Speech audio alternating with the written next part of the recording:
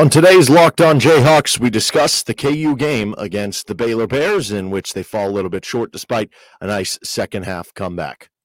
You are Locked On Jayhawks, your daily podcast on the Kansas Jayhawks, part of the Locked On Podcast Network, your team every day.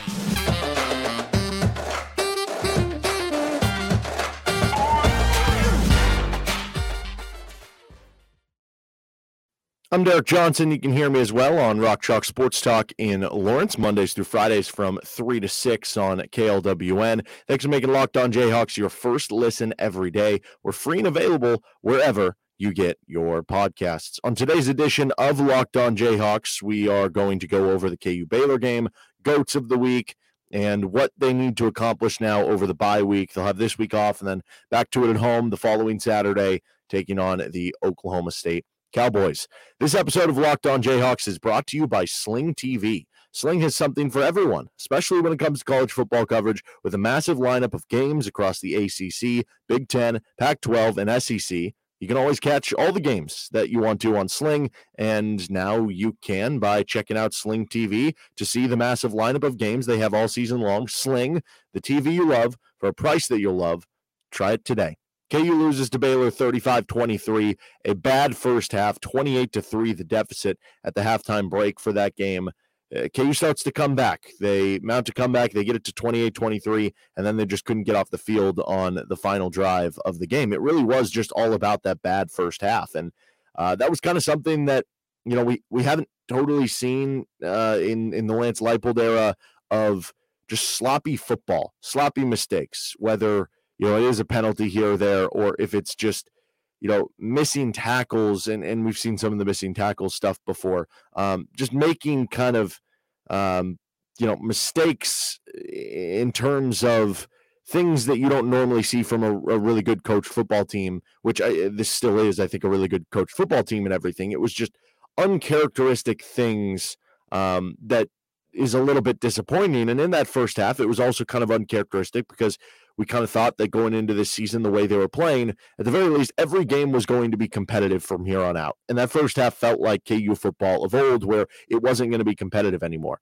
But whatever was said in the locker room, whatever it was, they kind of fixed some of the issues that they were going through and changing some of those, self-inflicted mistakes, fumbling the football, just, making odd decisions of when to go for it, when to not, like the decision to go for it, and then you get the false start, and then you get the offsides, and you decide to kick it anyway, like little things like that, that we haven't really seen for this team. I think we really saw the full ceiling of Jason Bean versus the full floor of Jason Bean being on display in that game. That's something we've talked about here, that the biggest difference between Jason Bean and Jalon Daniels maybe isn't the what you see from in terms of the height of what it can be. Like, we know when Jason Bean is on, passing the football, running the ball with his speed, throws a really good downfield ball, gets really good loft on it, he can be just as dangerous as Jalon Daniels can be, kind of at the height of their powers.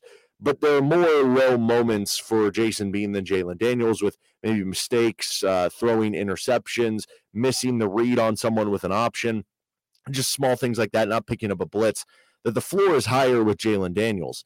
And I think in the first half, we saw the floor of Jason Bean, and that when it's not really working well, you're kind of at threat with a defense that hasn't been the best so far this season to have a game like that. And when some of your teammates make mistakes around you, like, it wasn't necessarily his fault that Quentin Skinner had the 2 fumbles. It wasn't necessarily his fault that the defense struggled, but to a certain point, it kind of is complimentary football again. Like, we go back to the Oklahoma thing. If you're the KU offense and you're having a 3-and-out every drive and the defense is struggling and you're not giving them any chance to kind of get rest or get a rhythm back offensively or switch the field position, it's going to hurt the defense even more than they already were struggling with. Then in the second half, we saw the ceiling. We saw what he can do. So that's just kind of the biggest difference between the two of them. We'll see if it's Jason Bean moving forward. We'll see if it's Jalon Daniels. The Pete Thamel report from a week ago mentioned that the game against Oklahoma State could be a target date for Jalon Daniels, when they hope he could be back, but you don't know for sure. It was obviously good to see Jalon out there warming up and in pads and everything. That's obviously a very good sign that, he would be trending toward coming back. But if Jalon is, unable to take many hits, or you can't run the the kind of option game that made you such a unique and really tough to prepare for offense when Jalen is in the game because of the injury, then are you just better off having Jason Bean as the quarterback? I don't know the answer to that. If you're getting, again, the ceiling of Jason Bean, then yes, you are. But if you're getting the floor, then you probably are just better off with Jalen in that situation. Moving forward, though, KU needs to figure out how to run the football.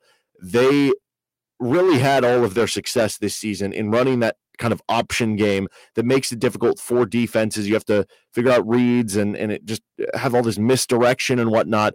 And with KU not being able to rely on that scheme with Jason Bean in there because Bean isn't as good as Jalen at the read option game and figuring out who to give it to, who to pull it or whatever, or just running and taking hits and breaking tackles.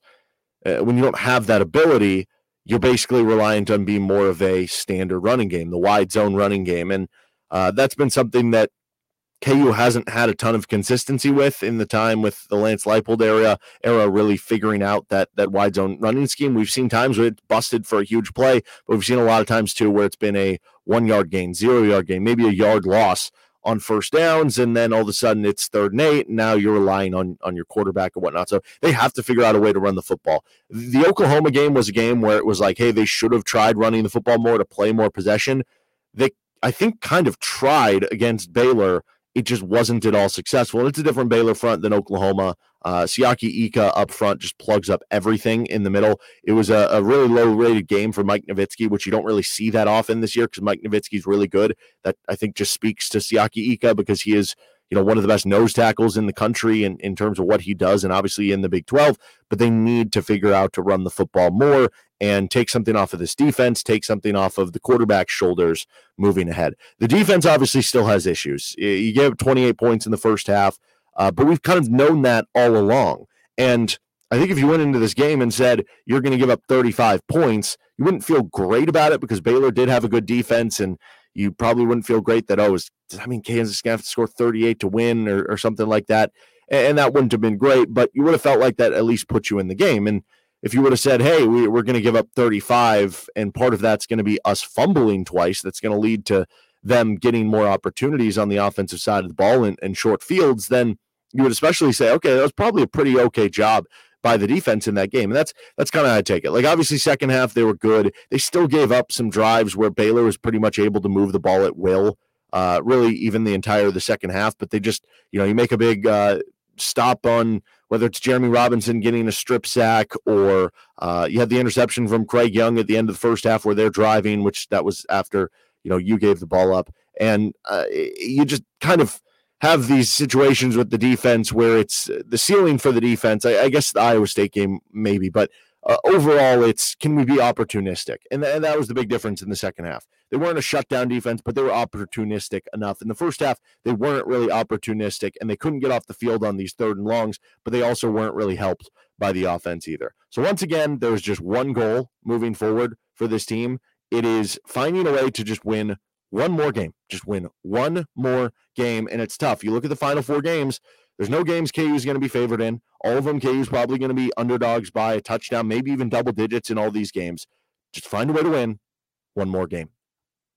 This episode of Locked On Jayhawks is brought to you by our partners at Nissan, who have worked with us to create this week's thrilling moment in college football. The thrilling designs behind the new lineup from Nissan are intended to empower drivers in vehicles as capable as the drivers themselves. When I think of unbelievable abilities on the field for this week's thrilling moment, it has to be the throw from Jason Bean to Quentin Skinner down the field. Obviously, Skinner had those fumbles early on, but that grab for a touchdown, unbelievable play, fully lays out. Jason Bean makes the throw between a couple safeties in the seam, and it's kind of to the side, not just in front of Quentin Skinner, has the full layout, reels it in on the dive. Obviously, him being 6'5" and the length there probably played into it, able to keep it in, and that's something you always worry about too when you dive. Is the ball going to hit the ground and move around or anything? He secured it. It's in for a big touchdown. That was a big-time play from Jason Bean to Quentin Skinner. This segment has been inspired by the thrilling new designs featured across Nissan's new lineup of vehicles. Pursue what thrills you in the all-new Frontier, Armada, or Pathfinder today, available now at nissanusa.com. Goats of the week for this week. We'll get to the good and the bad, and then we'll finish things off with what does KU need to work on in the bye week. Tomorrow, we're going to be joined by Nick Schwartz to talk some more KU football. We're going to do a little KU basketball with Nick, and I'm going to actually start pitching him on different Heisman candidates week to week moving forward. Stick around for that, and obviously you can catch the Locked On Jayhawks podcast wherever you podcast, or now on YouTube as well if you want to watch along or see some of our fancy graphics on the show as well. Okay, our good goats of the week. That was the ultimate uniform game. Baylor's helmets, outstanding. KU's uniforms, whether it was the helmets or kind of the icy white with the fantastic. Love those uniforms all around. Unfortunately, KU couldn't pull off the victory, but uniform game, A+ from both sides of the field. The other good goat of the week, it's bad if I have to lead off with that, but there were a lot of actually good things. Jeremy Robinson was great in that game for KU. He had that key strip sack on the Blake Shapen kind of roll out to the right, catches up to him, kind of throws him down from the side. Ball comes out, and he picks it up, and he starts running. Got less than 10 yards away from getting the touchdown, which would have been really cool for him to get in there. But it wasn't just that play. Like, overall, he scored really well. He graded as KU's highest graded defender on Pro Football Focus at 73.4. He also had a pass rush grade over 90, and his emergence just continues to kind of skyrocket up for this team. You feel really good, I think, about the defensive ends on this defense with Jeremy Robinson, Malcolm Lee, and Lonnie Phelps. Even Hayden Hatcher has made some big plays this season, recovered the 2 fumbles against Oklahoma, but certainly not enough overall on the defense. But Jeremy Robinson, a good goat of the week. OJ Burrows, also a good goat of the week on the defensive side of the ball. He was KU's second highest graded defender overall, just behind Jeremy Robinson. He was their highest graded coverage defender. He was over an 87 in coverage. The reason why, he had 2 pass breakups. He was targeted 3 times. He allowed just 7 yards on those 3 targets. And that was going to be a big thing coming into that game. It obviously was safety play, because if you're, playing cover 2, or if your safeties are back end help for the corners, Baylor had the top 2 receivers in the Big 12 coming into that in yards per reception. They can hit you with the long ball. They can hit you with the deep pass from their speed on the outside. And most of what KU gave up defensively, it was the running game. It was the screen game. It wasn't Baylor just chucking it deep and hitting you for some of these home run balls.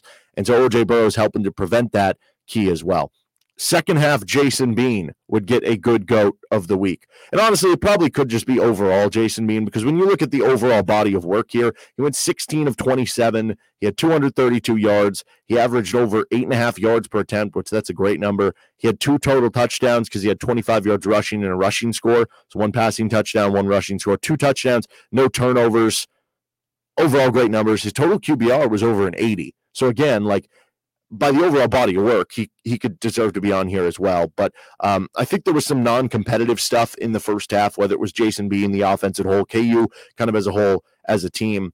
The second half was really the effort that got him back into it and did a majority of that work statistically. So I wanted to kind of single out the second half. Like the first half, like I said, you had too many 3-and-outs, you had too many stalled drives. There was one play where I know I've mentioned, Jason Bean's not as good as Jalen Daniels at the read option game, where he gives it off and the defensive end crashed. And if Bean would have just kept it, he's off to the races for at least a first down. And who knows with his speed if he breaks out into the secondary. That happened in the first half. Second half, kind of got his rhythm going. We saw the ceiling and everything that I was talking about at the first portion of this segment. So second half, Jason Bean deserves a good goat of the week. How about second half, Quentin Skinner? He deserves a good goat of the week. He wound up with 4 catches for 66 yards. We mentioned as part of the Nissan ad, the unbelievable touchdown grab that he had from Jason Bean. He had a tough first half, but second half, Quentin Skinner deserves a good goat of the week. He was really good, and you continue to be impressed by these KU receivers. Luke Grimm obviously missed the game for KU,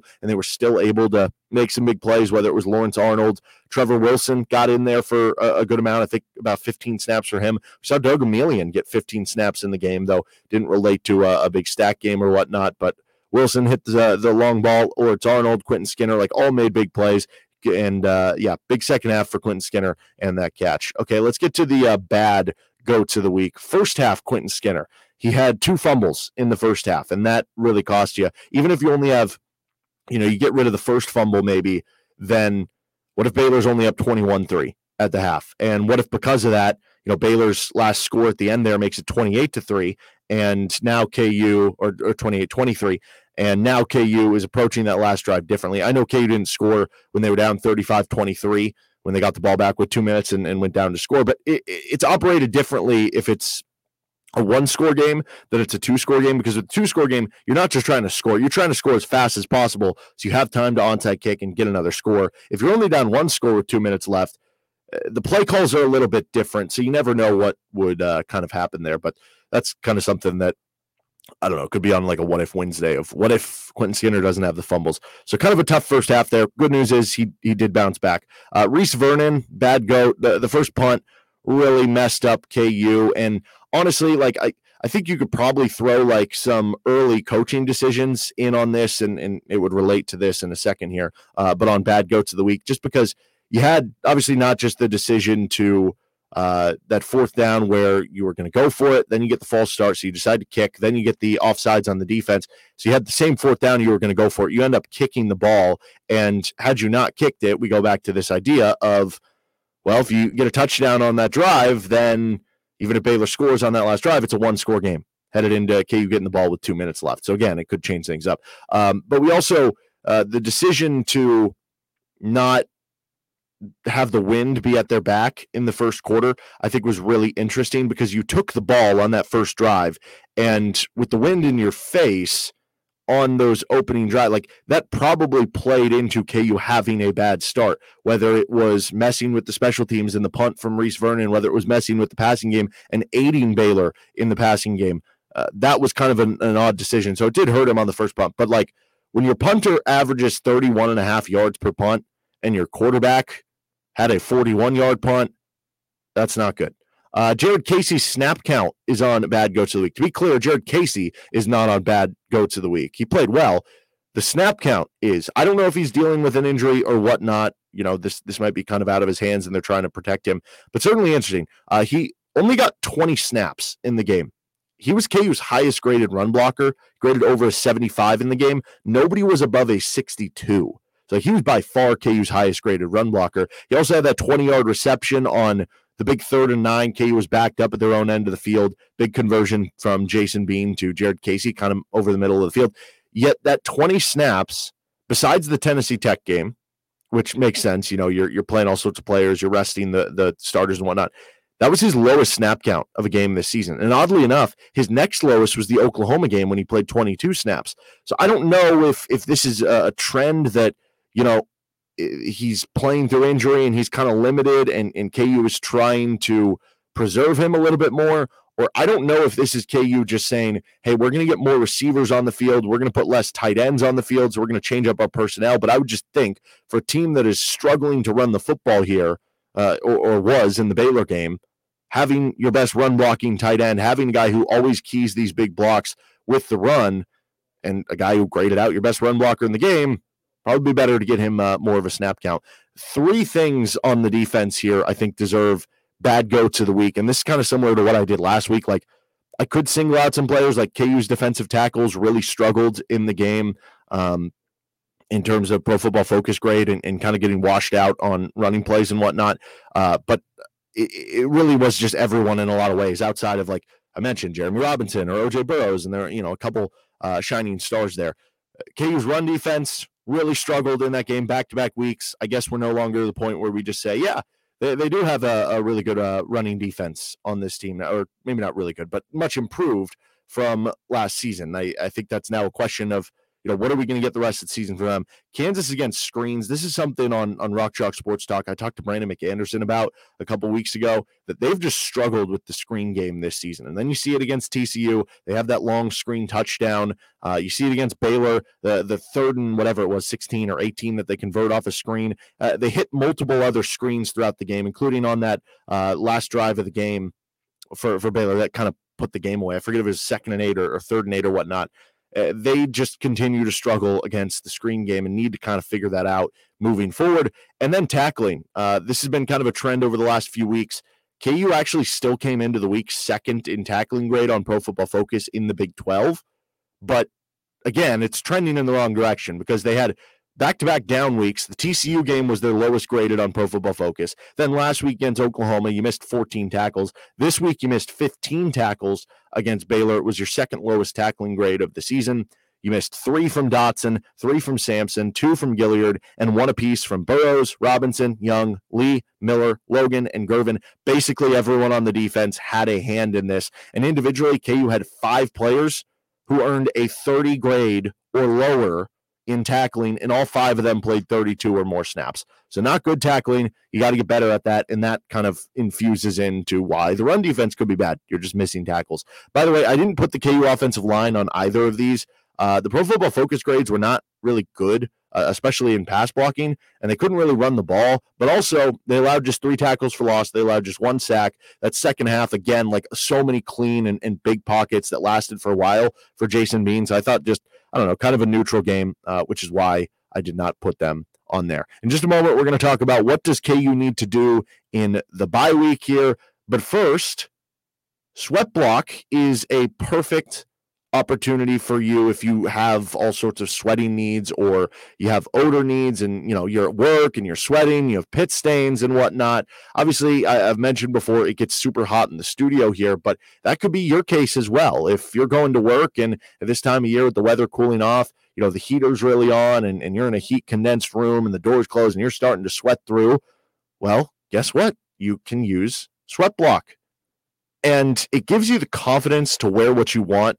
You might be worried about wearing a lighter color, a white shirt, or a gray sweatshirt or something because you're worried that those pit stains are going to come through. But it gives you the confidence to wear what you want without embarrassing underarm sweat. The Sweat Block wipes were featured and tested on the Rachel Ray Show by firefighters. You think you're going to be more sweaty than a firefighter running up and down stairs? No, you're not. So if it's tested by them, it's going to work for you too. If you or someone you love is experiencing embarrassing sweat or odor, try Sweat Block. Save 20% off too with promo code LOCKEDON at sweatblock.com, also available on Amazon. What does KU need to do during the bye week here? That is a very real question. How much can you really expect to overhaul in the bye week? You're not going to just completely change your team and change your identity. So it has to be small tweaks. One thing is I'm excited. I mean, Andy Kotelnicki, kind of a mad scientist. I'm sure he'll come out with some interesting play calls against Oklahoma State and some interesting formations or guys in movement or whatnot. You got to figure out a way to start better on both ends. And maybe that goes into that if you do have that extra week to prepare, you'll have a better script to open up the game. Maybe that kind of goes into it. Offensively, I think you need to figure out which direction you want to go running the football. Obviously, we don't know if it's going to be Jason Bean or Jalen Daniels for that game, and that could certainly impact it. But with Jason Bean, you haven't really been able to run the option because of his skill set. With Jalen Daniels, is he going to be able to run the option? If he's coming back and he's only 75% and you have to worry about the hits he's taken and the load that he can take as a runner, are you going to be able to do that? Or can you kind of figure it out over this bye week, or can you switch to a wide zone scheme? Whatever it is, they need to figure out what their identity wants to be, I think, offensively and running the football there. I mentioned the screen game. Maybe that's something that is small enough that you can work on and get fixed over the bye week because, everybody sees that on tape. Like every team you're playing in the Big 12, every team in the country knows how to run screens. So every team is going to have their screen package ready to go against Kansas unless they can kind of get that worked out. The good news is that the Oklahoma State game for you comes off a bye week, whereas for Oklahoma State,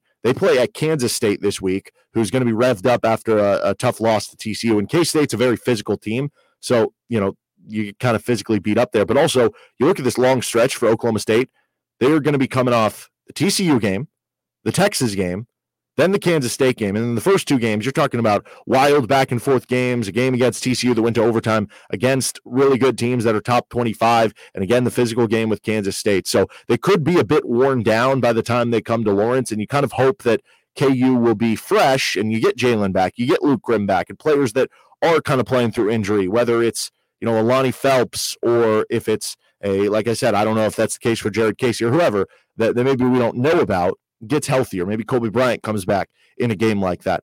All those things could really help KU, and Oklahoma State doesn't quite have that luxury. But we have plenty more time to break down the Oklahoma State game over this week, over next week. We are going to do some KU basketball talk this week, with it being the bye week and the start of the season coming up next week. Coming up on tomorrow's show, we're going to do some basketball football crossover with Nick Schwerdt. We're also going to talk some more KU football. and I'm going to pitch Nick on a Heisman candidate. If you have anything you'd like for the show to talk about and want to follow along on the action, you can reach out at D Johnson Radio on Twitter. Don't forget to subscribe to the show, whether it's on anywhere you get your podcasts, or check us out now on YouTube with Locked On Jayhawks. That'll do it for today's episode. Have a good rest of your day. See some of you on Rock Chalk Sports Talk later today. Bye.